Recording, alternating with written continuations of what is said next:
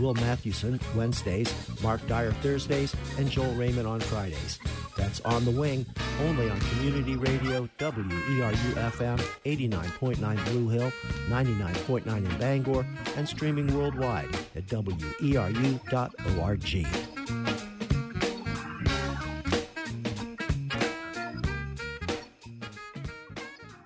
Hi, this is Charlie from Sunday Morning Coffee House and Front Porch Folk.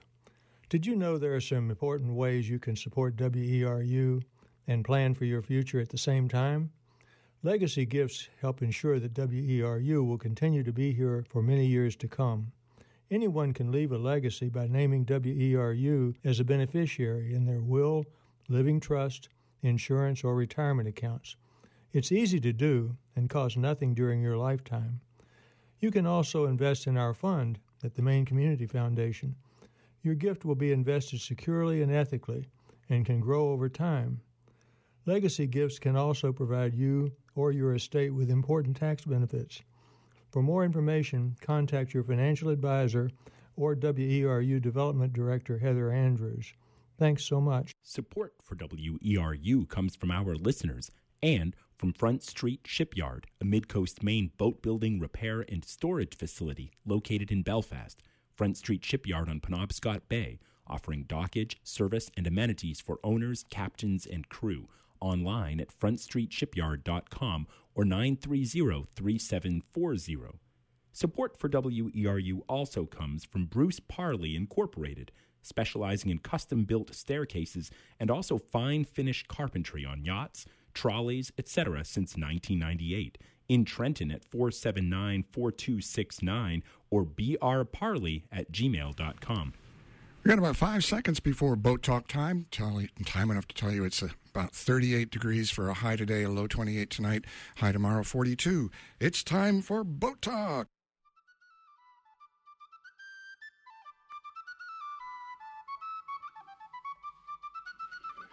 Good morning.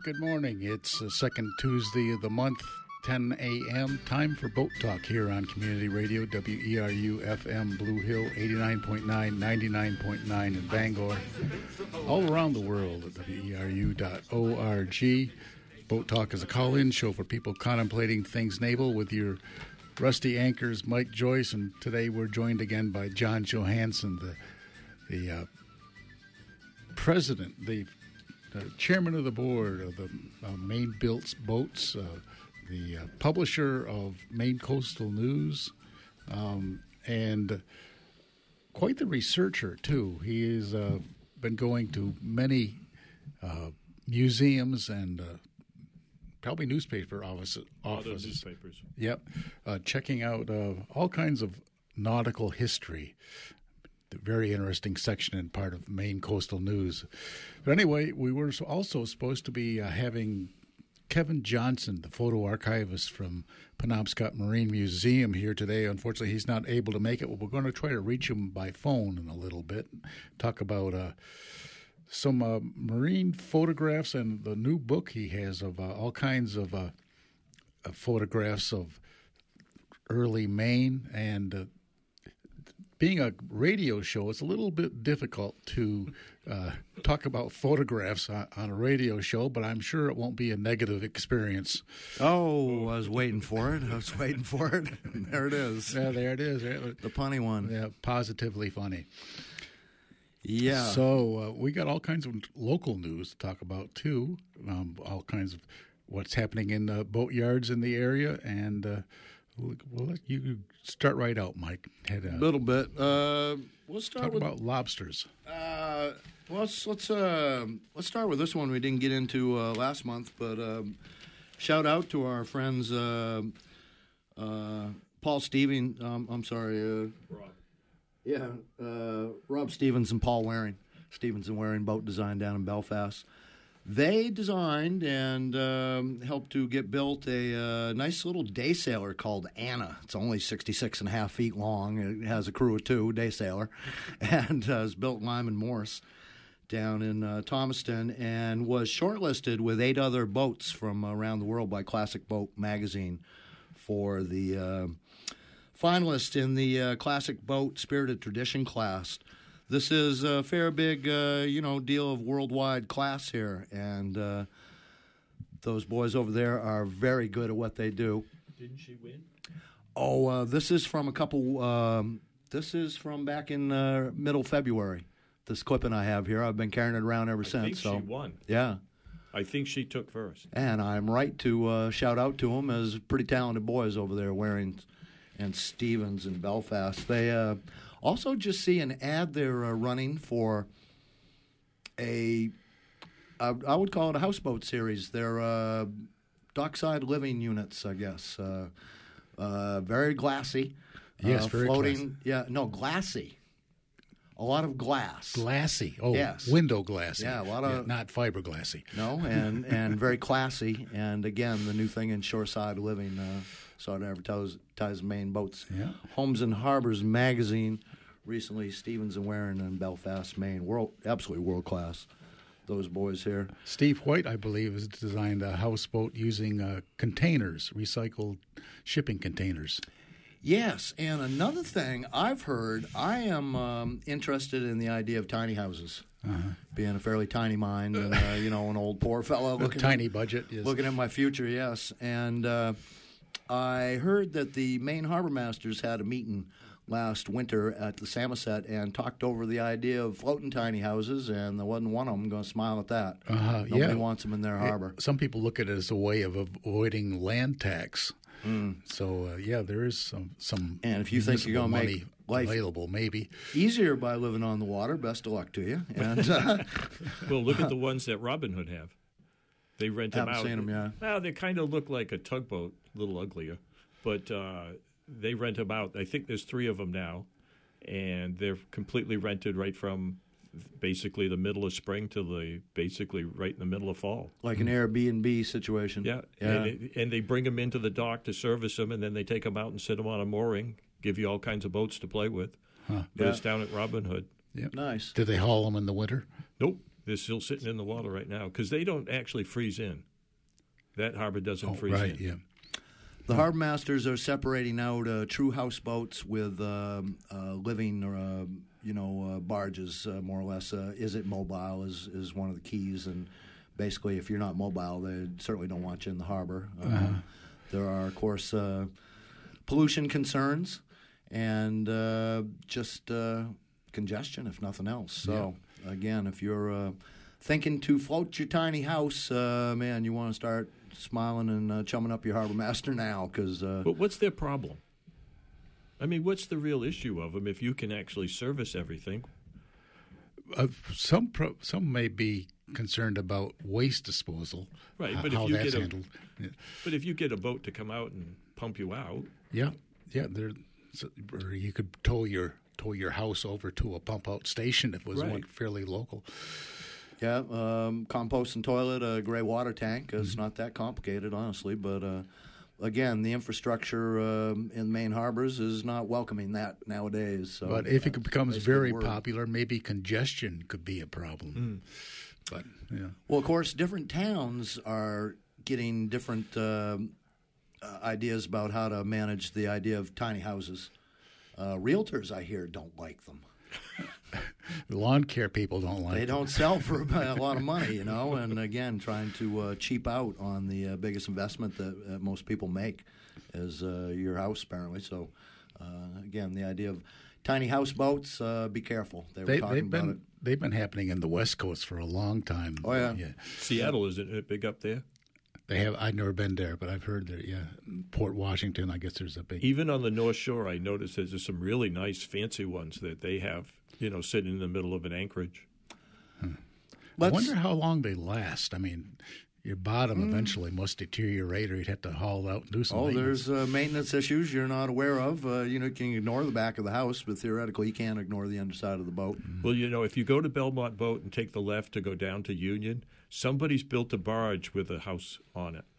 And I'm waiting for it to move, and I haven't, and it's getting close. Down 220, yeah. Yeah, it's right there. It's maybe in a mile on the right side, and it's actually starting to move, so that I think he's getting ready to launch that. So it'd be interesting where it goes and how much hassle he gets. It'll take most of the road to get it there. But Probably. Yeah. Well, us water-oriented people had a chuckle a minute ago saying that if you want to simplify your life by living on the water, best of luck to you. But you speaking of the communities out on the West Coast, if you did want to live on the water, the best way to do it would be a community. You need other people around to organize the infrastructure and take care of things when things get rough and boisterous and, not a nice day. Things go sideways. Community is what you want. So, best of luck with the tiny floating house. So, Bangor Daily News today. I asked John Johansson here. John's one of the wonderful things about John is he goes up and down the coast and visits a lot of people. He's you walk into a lot of shops and businesses, and as far as I can tell, John, about everybody smiles when they see you coming. So maybe. Yeah.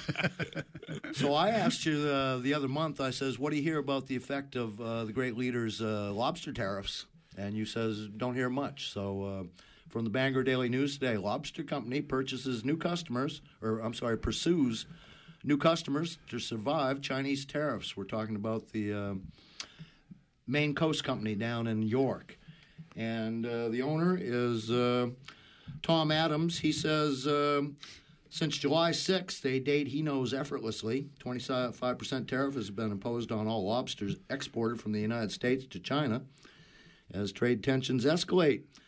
Same time, trade with Chinese companies was about 20% of all his company revenue, and business was growing. This is like a $60 million company down in York, Maine. The new game plan is to court customers from other Asian markets, including Singapore, Malaysia, Vietnam, Hong Kong, and Korea. Game plan has proven highly successful, if a bit stressful. All that business won't add up to one China, he says. And they also, last year, took on a $1.4 million expansion. He says been in the planning stages for 2 years. At the time, it was not beautiful, but I never could have built a business plan that included tariffs. Meanwhile, companies in Canada where there are no tariffs have been taking up the China slack, and according to Adams, they have built infrastructure very quickly to meet the demand. Canada does a good job funding the seafood industry and is putting money into its airports and support for the business. That infrastructure is not going away. There will be a percentage of sales that will never come back. Never come back. Never come back. Talking about that's not good. Mexican tariffs on auto parts next. So I'm sure. Is we learning? Is always the question. Is we learning? And is it complicated? Well, who could figure that out? So we are doing boat talk this morning, and it's a call-in show too for anybody who has anything they could like to contemplate. It's 1-866-625-9378. Yeah, matter of fact, apparently not having Kevin Johnson in the studio this morning live might be a good morning to give a call in. Like to mention something about climate change in every issue and try to build on that. And somebody's pointing out climate change maybe not the right term. How about climate disruption? And they're saying so. Last month, we referenced a story, rising seas swallowed $70 million in waterfront Maine home values, says a new study out. And that is one way that it's starting to hurt. From the Bangor Daily News, it says here, towns to get help facing rising seas. State officials are hoping to find out which areas along the shores of Penobscot Bay are the most vulnerable to rising seas and how to protect them. The Maine Coastal Program, as part of the State Department of Marine Resources, has received a federal grant, a little bit more than $200,000 from NOAA, National Oceanographic and Atmospheric Administration. Plans to use the study to hire a consultant, study the phenomenon of the rising seas and how to protect communities, including Belfast, Camden, Castine, Lincolnville, North Haven, Rockland, Searsport, South Thomaston, Stonington, and Vinyl Haven, among others. It points out here that in Maine, the Gulf of Maine is warming more quickly than 99.9% of the other saltwater bodies on the planet. It's bragging rights for us, but it's not a good thing. And there are 3 objectives for the study around Penobscot Bay. 1, make a baseline for the effects of sea level rise and participating towns. 2nd is to use storm surge and sea level rise models to identify waterfront resources and facilities that are going to be most vulnerable. 3rd, draft reports that include incremental adaptation strategies to help to minimize the effects of rising seas. My friend Jeff Gold sent me a couple of weeks ago some data from NOAA concerning the sea level rise in both Bar Harbor and Rockland over the last 10 years. And in Bar Harbor, there's a noticeable, significant general rise over those years. In Rockland, it's flat.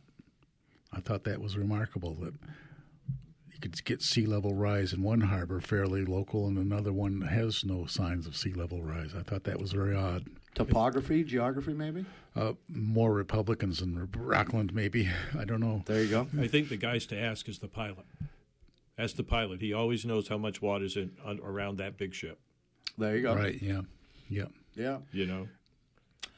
Well, again, the discussion that we're having in the background here doesn't do us any credit at all. This Green New Deal idea has come out, and the climate disrupting deniers are mocking it rather relentlessly, which serves as a substitute for discussion of facts and stuff. Here's a great example for you. Just the other night on the Sean Hannity program, he had on a fellow named Jesse Waters, who's another Fox News guy, and they were talking about climate change and disasters and stuff, and Sean, who thinks it's all a put-up job to take power away from real responsible people, says that this isn't even a real fight, and Jesse Waters points out that no, this isn't a real big deal at all. You can take care of climate change with suntan lotion, he said. Okay, you can take care of climate change with suntan lotion. You put it on the sun or the upper atmosphere. In 2000, so Google, climate change costs in the United States in 2018. There were 14 weather and climate disasters with losses exceeding $1 billion each. That included 1 drought, 8 severe storm events, 2 tropical cyclone events, a wildfire, and 2 big winter storms. Overall, these events resulted in the death of 247 people and significant economic effects on the impacted areas. What SPF factor do you put on for, a tornado whisking 100. You away? Oh, man. Was the highest 65? Yeah, so 50, let's go to 60. 100. Yeah, 100, yeah.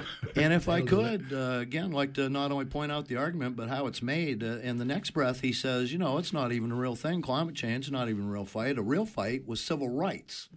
And who was against that? The Democrats. They were against that, which... Let's face it, the Southern Democrats at the time were against that, but they're not the Southern Democrats anymore. You leave quite a bit out of the story there, a lot of relative facts about who was what. He's known for that. Yes. Who is here today. And if you want to base a discussion on the future of this planet in such a way, man, like I say, best of luck, folks. So, again, we'll take any input on that. This is a call-in show this morning. I'd love to talk to you anytime. 1-866-625-9378. Got one more short one from the Bangor Daily News again. Maine Maritime Academy has a $20 million fundraising campaign in action right now. They want to put that to tuition, help students with tuition. They just received the biggest gift they've ever had, a $10 million gift from Captain William Bullard, class of 1959. Bullard died in 2018 after leading a life deeply connected to the sea, sailed as a master mariner for 10 years before becoming a pilot, and worked in ports ranging from the Caribbean and Hawaii to Panama and Alaska, also a Navy veteran. Huh. Yeah. Where did he live? Doesn't say. It sounds like he was from away for a while, Would have made it a lot easier. Yeah. There wasn't a son attached to that donation, was there? No. Not that I know of. So, yeah, again, $10 million donation Are they still involved in the paper mill? And one of the things that they're hoping to do is buy the Verso property in Bucksport. That's on their list of expansion areas. Not sure what's going to happen. That may help right there. Down there, we're still talking about the possibility of a salmon pen there, but the idea that Maine Maritime could take it over is, it's an institution with a future and some possibilities. Right. So speaking of Maine Maritime, how is the Bowden coming? Have you been checking that lately? I heard she had a few more planks off of her. Okay. Always more than you hope on an old wooden boat. Let's just assume that. And before we get away from the Verso thing, to point out that whoever takes that on, it's said to be highly polluted piece of property. So why? Yeah. How could that have How happened? could that ever have happened? we know the boys that are working there. I mean, come on. Oh, wait, that's how. Yeah, we have Fred in Tennant's Harbor on the phone. Good morning, Fred. Good morning. Hey, I couldn't go to a meeting I usually go to at this time, so I'm glad to hear you and to put my 2 cents in. And I am just finishing reading again a book by William Languish. It's called The Outlaw Sea, A World of Freedom, Chaos, and Crime, and about the commercial big ships going around the planet. He says that on average it's about 40,000 huge ships cruising planet Earth on any given day, and his perspective and his research just is both educational and entertaining. The Outlaw Sea, was it? Yes. Yeah, I believe I've read it. I think it's good. Yeah. And he's primarily an airplane guy, but he decided to. Oh, then he's jealous. Okay. Fred, think of it this way. I got a book by some British guys who were the first people to man-haul successfully to the South Pole. This was back in the 70s or 80s. Uh-huh. Everything they had to take, they took on sledges and dragged it behind them. Right. And did not have a good time. They really didn't get along well with each other, and it was a pretty nuts little thing. But here's one of the lessons: if you've got to take it with you and you can carry it on your back, you can only take so much. You can drag a little bit more, and if you can put wheels under it, good. If you can skid it on some ice, that's good too. But it's going to be tough. If you can float it, bring everything.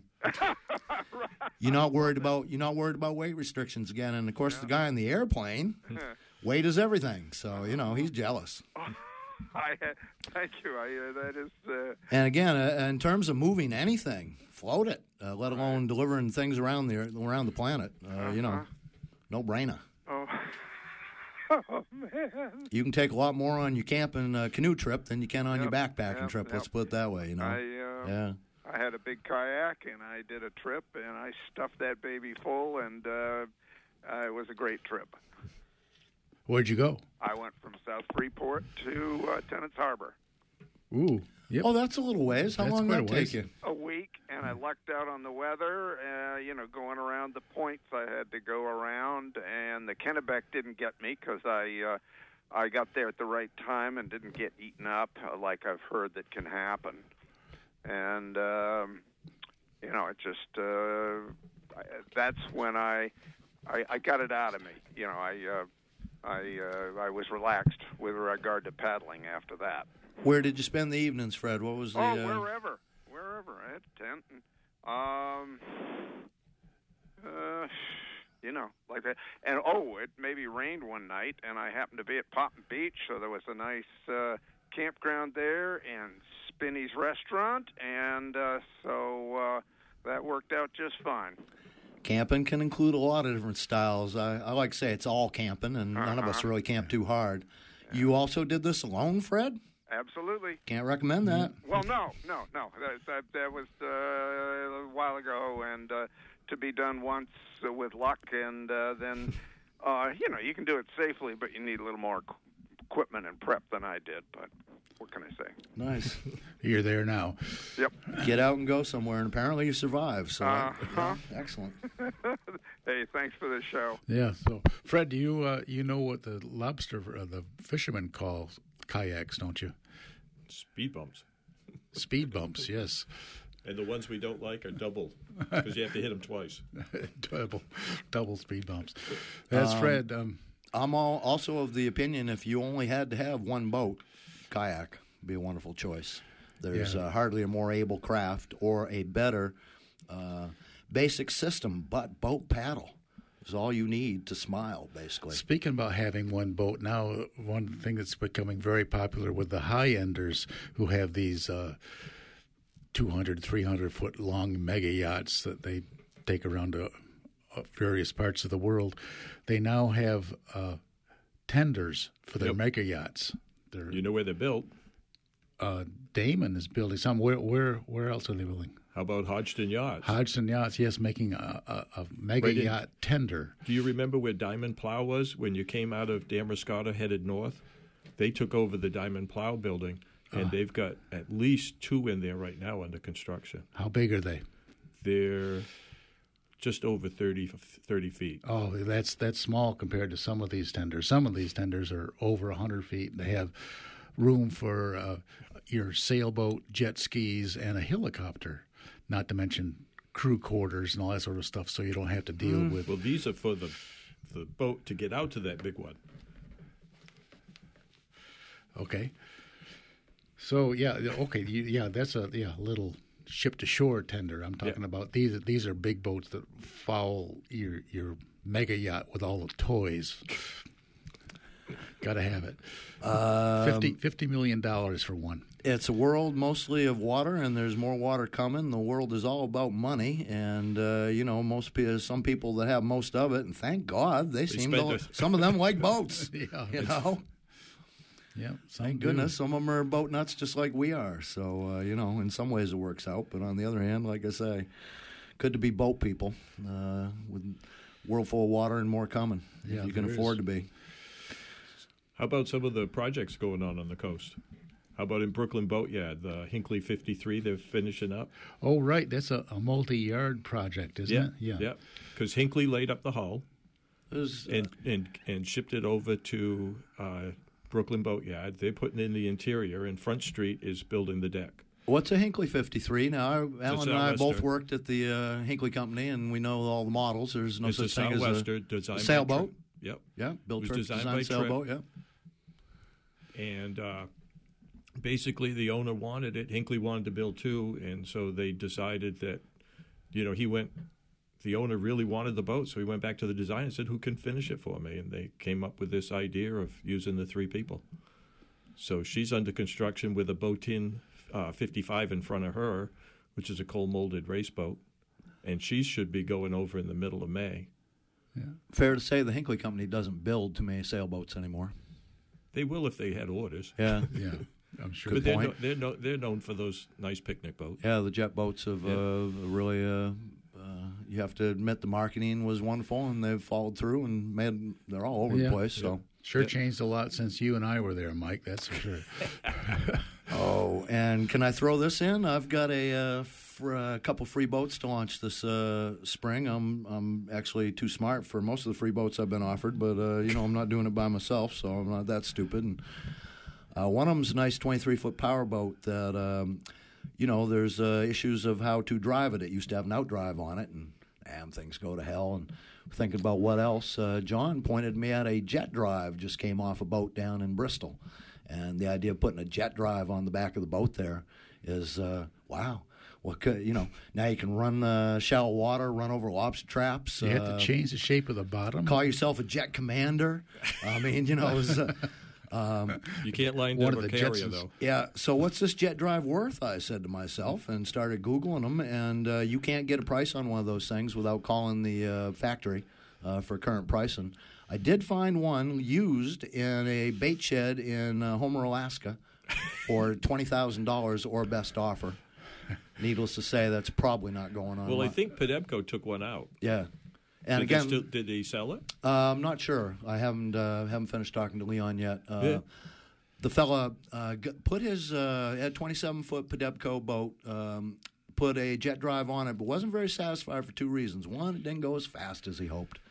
And the second, he's down by Bailey's Island, a lot of seaweed, and it will suck seaweed into the impeller. You have to stop, raise the bucket, clear it off, and go again. Mm-hmm. he ended up putting on, I believe, 2 humongous 4-stroke outboards. Yeah, that's what I heard. Yeah, and wants to go faster, and who cares what happens to the propellers of those things when they're whizzing by, so. Have you been down there recently? No, I've been trying, but haven't made it yet. That yard's changed quite a bit when Leon bought it from Bruce Cunningham. And, basically Bruce, didn't own. He owned the whole company, but when you sell it, now you're putting something on top of that spreadsheet that now you got to pay for the overhead. You got a lot of overhead. And so he's added a lot more storage, and he's doing a lot more repair work. Still building. Yeah. The 23s are still very popular boats. I was going to try to catch him at the boat show, which we also should mention, too. Went down last month, but he wasn't at the boat show. So No, but I had somebody that was looking for him, too, at the boat show. Yeah. Hopefully he was too busy to be at the boat show. Yeah, he is very busy. Yeah, excellent, which, again, speaks to competence and location. And it's like most of the shops on the coast right now. They're pretty busy. Go around the corner, go to Bruce Farron shop.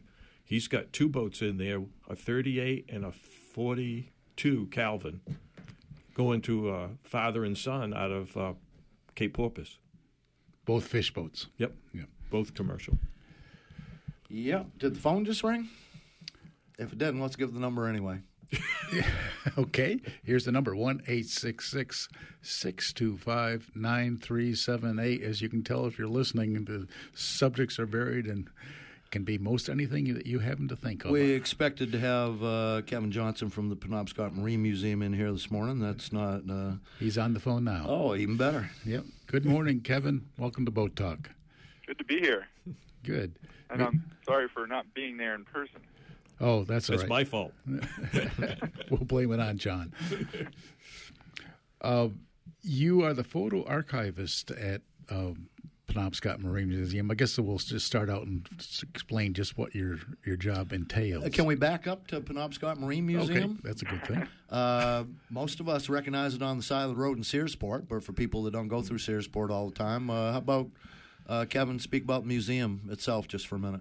Yeah, sure. The Penobscot Marine Museum is the oldest maritime museum in the state. It was founded in 1936, and there's a misconception that it's just this one building that you see on Route 1, but in fact it's a full campus with 12 buildings, which includes several historic sea captains' houses that are filled from floor to ceiling with various treasures and artifacts from the age of sail.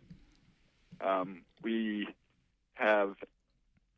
open for the season in Memorial Day, and we run every day of the week through the third weekend in October, and with a ton of different programs and events that happen during that time.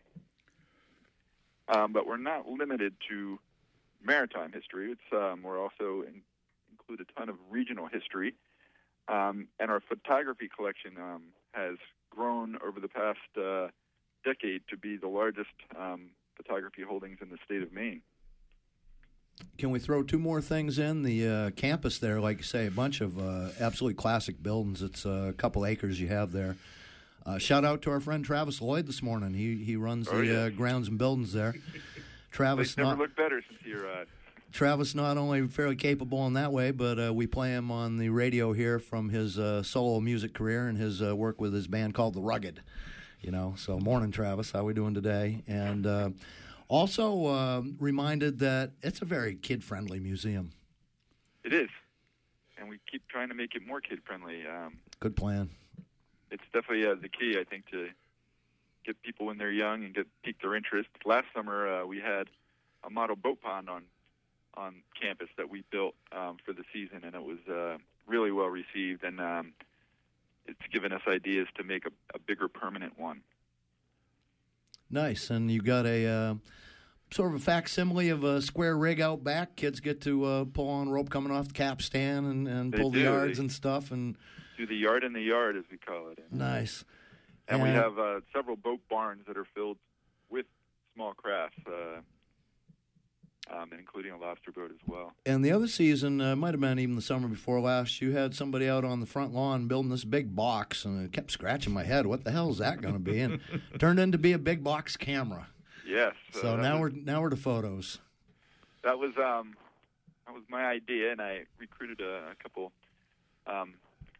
handy people to both design and make it, but I wanted to. It was the year that photography was being celebrated in the state of Maine, and all the different museums and cultural institutions were doing photography-related exhibits. And I wanted to have something on Route 1 that would catch people's eye. And so my idea was to build a view camera that people could get inside and see the world like a camera sees it. And it is actually a camera obscura. So when you get inside and you look toward the back of the camera, you can see the outside world being projected onto that wall upside down and backwards, which is how a camera sees it. I'm sorry I never stopped and got upside down and backwards. It's not too late because we just have moved it off the front lawn, and it actually looks at the yard in the yard now, so you can watch people upside down and backwards. Nice. Working the riggings on that mast. I shudder at the thought. Oh, jeez. And that's one of the tricks, too, Kevin. You're on Route 1, you got traffic. If you can't turn somebody's head and trip them as they're going by, you've kind of wasted a chance, you know? It's true, but you almost have to do that, it seems. I understand about 15,000 people that drive by here every day. Doing 15 million different things. Exactly, and we're competing against so many amazing things to see and do around Mid-Coast Maine. So whatever we can do on that front lawn to get them to put their brakes on and pull into our parking lot, we will do. Kevin, what's your background? Interestingly enough, I came into this whole museum world through the back door. I had been a paralegal for 14 years and went back to school for photography when I moved to Maine in 2003 and attended the Maine Photographic Workshops. And I was there for a couple of years, first as a student and then as a teaching assistant, and then working with the historic collection that they had, which was the Eastern Illustrating and Publishing Company collection.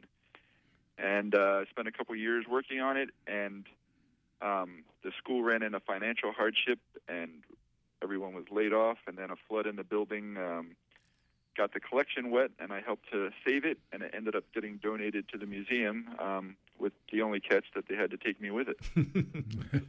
Nice. It's the best thing that happened to the museum.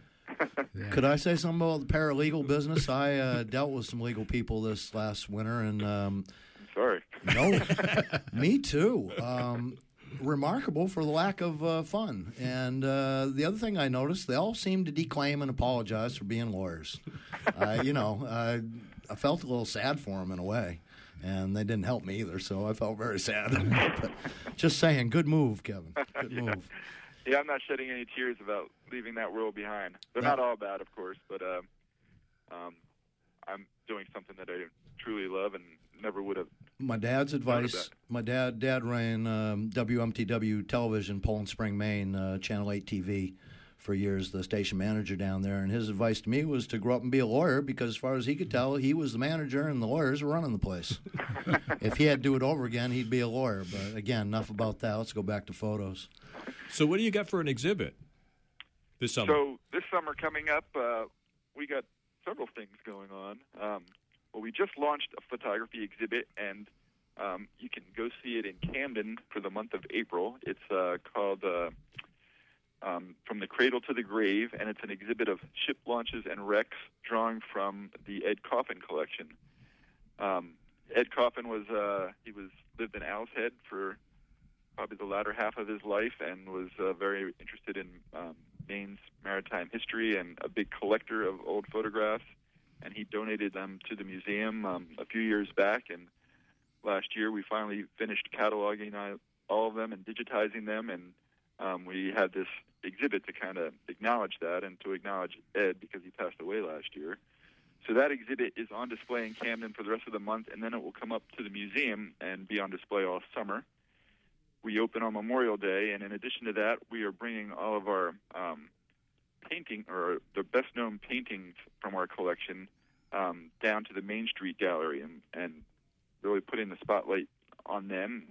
It used to be that was one of the biggest attractions to the museum over the years, and one of the kind of the founding treasures that the museum had, and we want to bring them back to the forefront.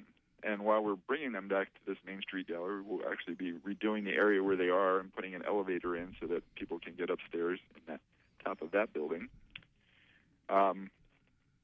we have a lineup of various speakers and talks, and tons to share. Where we have our our marketing person on the phone right now too to help me explain everything. I know what I'm doing to get ready for this. Well, you got us beat. Where in Camden is the show that's happening now? It's at the library, in the Picker Room. Okay. Right there in the center of town. The Ed Coffin photo collection is said to specialize in launchings and wrecks. You know? that might be That's the two most popular photographs, I two think. two bookends of a boat's life, but both where so much detail is available to the camera. For sure. But it definitely is not. Those two subjects don't monopolize the collection by any means. He focused on. We probably had 4 or 5 binders just of schooner photos. Some of them being built, some of them being in, bad situations, but many of them just on the water. And then photos of the different island communities, a lot on the granite industry. All the occupational trades that kind of surrounded the working waterfront, pretty much. Kevin Johnson from the Penobscot Marine Museum this morning talking about photos here on Boat Talk. Think to give us a call anytime. I always have to look at it. 1-866-625-9378. Kevin, tell us about some of the other collections you got. Yeah, so in addition to Ed's collection, we have the National Fisherman Collection, which is now all online except for the last chunk, which is coming out later this month. But that collection represents more than 25,000 photographs of the fishing industry, and it's the National Fisherman Collection, so it includes both coasts. We also have the Atlantic Fisherman Collection, which is pretty much made up of fishing and boating type imagery from the Northeast. We have a collection from a guy named Elmer Montgomery, who was lived down in Rockland and photographed the various working waterfronts in the 30s, and talk about some amazing boat launch photos. He has some in his collection. Those are mostly at Rockland, right? That's what Maynard Bray's working on. Correct. Primarily Rockland, but also Rockport, Camden, maybe as far down south as Wiscasset. But he was had a really good eye, and his photos are not just historic and descriptive, but also beautiful photographs. We have Maynard Bray's collection here, and that's being worked on as we speak, both by Maynard and the people that are digitizing it. As I mentioned previously, I came here with the Eastern Illustrating Publishing Company collection, and though that is not a strictly maritime collection, it has tons of maritime images in it, and all the various coastal towns are well represented in that collection. There is you recently published a book with a lot of those pictures in it. Is that right? We did, yeah, Men on Glass, and I got to work with my history heroes in Earl Shuttleworth and Bill Bunting on that book. And yeah, it was a book that I'm really proud about. Maine on Glass. Maine on Glass. Yeah. These photographs, Kevin, if they were in National Fisherman, they come with a caption, but these old photographs don't come with no written information about them. Oh, there's a lot of researching. Again, the caption is quite a bit of to interpret this photo. A great deal of work goes into that. You mentioned Earl Shuttleworth and Bill Bunting. Bill is famous in my world for a day's work, a series of, I believe there's 2 volumes of that. Right. There is, yeah. Oh, God, I have bought probably more than 24 copies of that book. I used to give it away as presents all the time. I've never owned a copy, but I've given it away. I've bought a lot of those. And the joy of that, you can see it in the Maine Coast News, too, the back then feature in the Maine Coast News. Bill Bunting interprets these pictures, and Bill has a wide, varied experience. He can not only tell you what the hardware is about there, he can tell you what the ox is thinking, what kind of, because of its ears and its tail, and again, remarkable. And he's done his homework. He's read every old newspaper and other, sources from that period of time. And he often uses the photo just as a launching point to, bring you back to that period of time. And he's just amazing, and he's very funny too in his writing. I'm sure you've picked up on that. Good humor too and again is that a lot of captioning process for your. I know that Northeast Historic Film, when they take in films, they have to watch them and write down a short description of what's on the movie at the time. To categorize what you're seeing. Oh, for sure, and as I mentioned, my background is more photography than maritime, but I've been fortunate to be able to become friendly with many great sources of information. John Johansson is one, and he's here every Friday in our library. And many of my volunteers are maritime history buffs. And then people like Maynard Bray and Bill Bunting. I mean, they're out there. Doug Lee. There's Kevin. You need an answer to something there. I've track down most of the people I can go to get it. Yeah. Kevin, can we ask you to stand by for a second? We have another phone call, and it may be a question for you, too. We're going to go to Kate from Brooklyn. Good morning, Kate. Good morning, fellas. What's up? Thanks for a fabulous program. I had the opportunity to visit the museum in Searsport when the postcard exhibit was on. Here, exhibit. And bought the Maine on Glass book because I just enjoyed the program so well, and excellent job on all of it, Kevin. Thank you very much. One of the things that I was fascinated to learn there, or one of the little tidbits, was that some of these postcards provided pieces of information that never would have been available to historians of Maine history without them.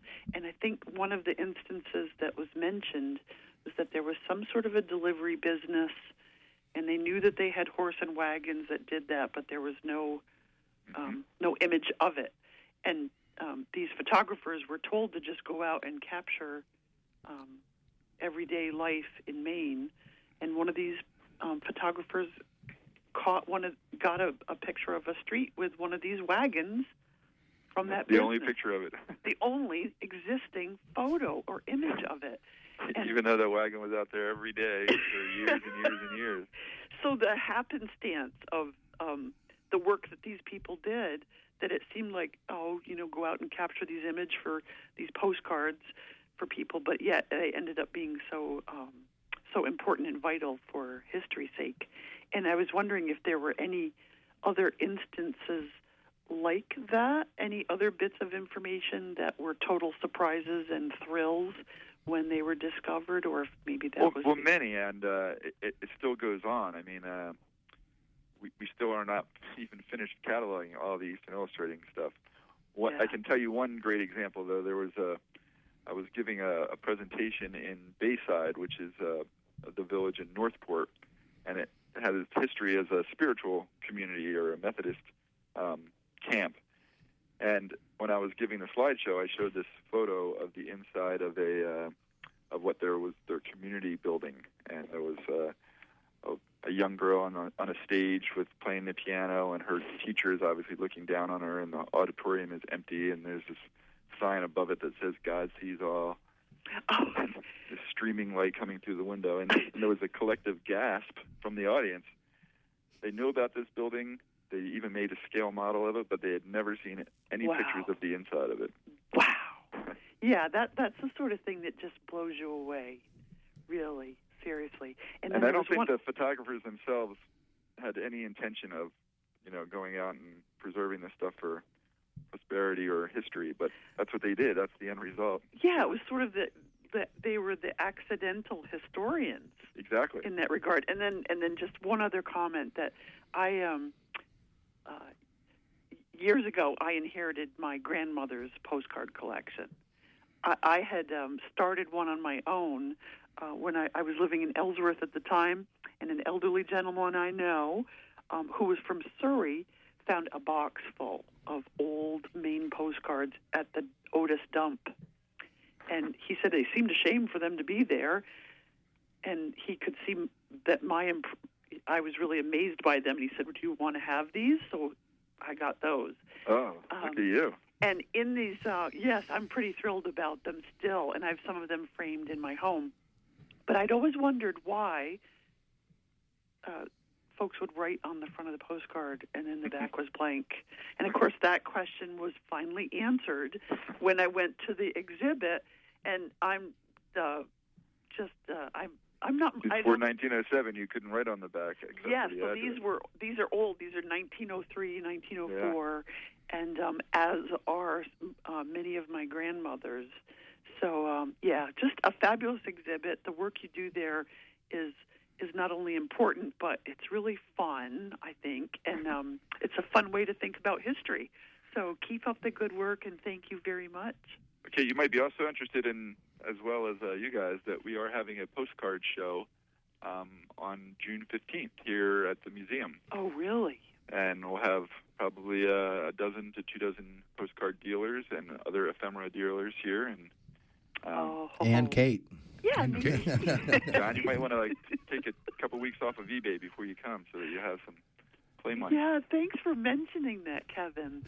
That's really my pleasure. Great. And thanks for your interest. Yeah, and for anybody who hasn't visited the museum yet or seen the book, Maine on Glass, if you live here in the area and you have family visit from out of town, my family who have come, I keep that right on my coffee table, and they've just really enjoyed the book so much. Just poured over it. And I have a 9-year-old cousin who was here last year, and she wasn't that interested in dinner. She ate what she wanted, and she ended up with that book on the couch. So it was just fabulous. Yeah, she just thought the black and white was very, very cool, and the way things looked back then, the wooden sidewalks, she was blown away by that. So thanks again, Kevin. My pleasure. Thank you for the show, guys. Thank you, Kate. Kate, think of this for a second. Photographers as the original time travelers. Mm. Yeah, they really do. Well, they enable us to go back. Yeah. You are there, Again, there. there's nothing more powerful than time travel. Yeah, no, you're right. And the images are really worth 1,000 words. Each of them could be the topic of a story. So, yeah, wonderful stuff. Thanks so much, Kate. Thank you, guys. Thank you, WERU. Thank you, Kate. Kevin, you must work pretty closely with John sometime, being the researcher that he is. I mean, you probably come up with some photographs and say, I wonder where this is, or I wonder what's happening, or I wonder what the name of the boat is, or something like that. And John can attest to that. Yes. I'm sure John has helped you out quite a bit. Have you got any good John Johansson stories? John is an incredible resource to us, and probably almost every week I send him at least 1 or 2 queries of people that have asked me if I can find out any information about this boat or that captain, and I would say most of the time John strikes gold. Yeah. I think the last one was the Paul Seavey. Yes, exactly. From Gloucester, which was built in Brewer. Huh. Well, and Charlie Seavey was the one that was trying to find out about it. Kevin, another friend of yours we had on Boat Talk, a couple of months ago now, Joe Mosier, the Nautical Scribe bookstore, and his wife, Captain Mary. I give them a heads up today. Mary's on the board of your museum. I give them a heads up today. They're in Budapest, Hungary, which was a good excuse not to be with us this morning. But Joe puts our photos to work, too. That's what I was getting to. Yeah, tell us. Go ahead. Joe does a blog every day on his Facebook page, Nautical Scribe. Go to Facebook, Nautical Scribe book, often about a shipwreck or possibly a launching. And he makes the point that you are very helpful with that. Well, that's great. I just like to see our photos get used. I mean, they don't do anyone any good when they're filed away in boxes, and I like to see them put to work. But how many museums hide them? Yeah. I heard stories. I heard stories from Captain Doug Lee last week when I did that interview on Ed Coffin. It was basically he was turned away at Mariners Museum and at Peabody. again, preservation being job one, we can't just let any fool look at this stuff, you know. We have Fred back on the phone there, probably going to add something. Good morning, Fred. What's up again? Talking about history and photography, I wonder if anybody knows of a book, or preferably with pictures and commentary, of the Great Eastern. I've heard of it, maybe saw a small picture, and I gather it was just so huge compared to the boat, the average boat, commercial, ocean-going boat at that time. And it was an English vessel. Great Eastern, are you thinking of a local steamship? No, she was the great big steamship that came. Bunnell was the designer. It was built in England. Back in the 1800s. And came over to America for she had a lot of accidents. Exactly. Wound up laying cable across the ocean, and God knows what happened after that. And somebody looked at it, and they said the hair on the back of the neck rose up because it was just so much bigger than anything that was being built at that time. Yeah, there are several books. There's one that's a real old book, probably from the 50s, I think, that was done on her. But I'm sure there's other ones that have been done more recent. All right, well, I'll head down to the library and see what I can find. Kevin Johnson, your photographs must be accessible online as well to some extent, true? They are. Thanks so much. We're adding to it all the time. One of the collections I forgot to mention, and kicking myself for that because it's one of our biggest collections, is the Everett Red Boudelier collection, which is 26,000 photographs that, if you knew Red, Red sounds familiar. Oh, yeah. You would have known. He was a photojournalist, and he wrote for National Fishermen and Maine Boats, Homes, and Harbors, and he wrote and photographed. So, and he would supposedly never missed a boat launch in the Mid-Coast, and it's one of our great resources that people tap into. It's a little bit more contemporary than some of these other older ones, but that makes it especially interesting because many of the people are still around that are in the photos, where the next generation is, and a great way to connect with them. And that whole collection, as well as thousands of other images, are online in our online database. We have more than 100,000 photos online, actually more than 110,000 photos online now, and more are going on every month. Nothing to it, right? You just wave a wand, they go online. Is actually? I wish it was that simple. There probably is work to that, isn't there? There's quite a bit, but it's great. And we typically, if you sign up for our e-newsletter, which we send out once a month, we often are introducing the latest collection to come online with links that bring you right to it. And so I would encourage people to keep in touch with us and sign up for that newsletter. That's PenobscotMarineMuseum.org. Is that correct? And you can sign up right on that homepage. It says sign up for the newsletter, and just putting your email in it, and we won't spam you to death. We're coming towards the end of our hour here, Kevin, but I don't know you've mentioned another collection I saw on your website today, Costy. Costy, oh. Tell us about Costy. Maine boy. He sure was. Hung out with Walt Disney and made good. He did.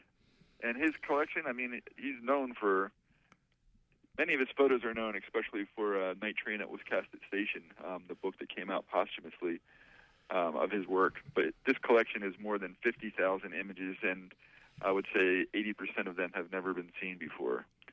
And it's such a thrill that that collection has arrived here, and we have the support of Linda and Diana Bean to process that collection, and we can't thank them enough.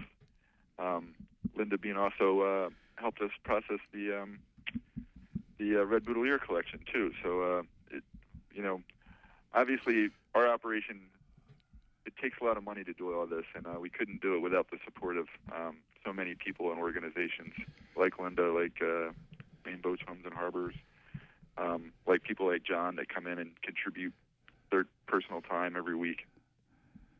And you must take boat donations, too. You mentioned we earlier. do take boat donations. We do. And similar to what NPR does with their cars, you can donate your boat to us, and we'll turn it into funds for history.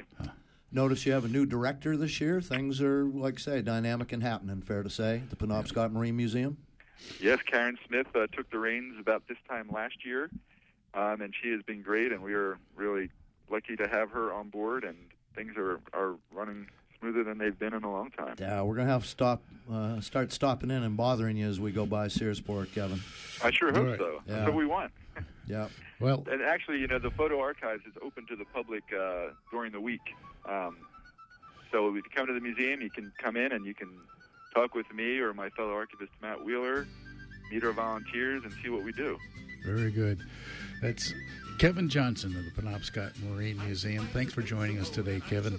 Thanks for having me, and I'm sorry I was a little late getting on board. Well, that's fine. Thanks to John down in the engine room for keeping things going. Stay tuned for Johnny Too Bad coming up with On the Wing just next here on Community Radio, WERU FM Blue Hill, 89.9, 99.9 the Bangor, and all around this wet world at weru.org. Support for WERU comes from our listeners and from Gambell and Hunter Sailmakers, making sails for classic boats, cruising boats, and the Maine Windjammers for more than 30 years at 16 Lime Rock Street in Camden, gambellandhunter.com.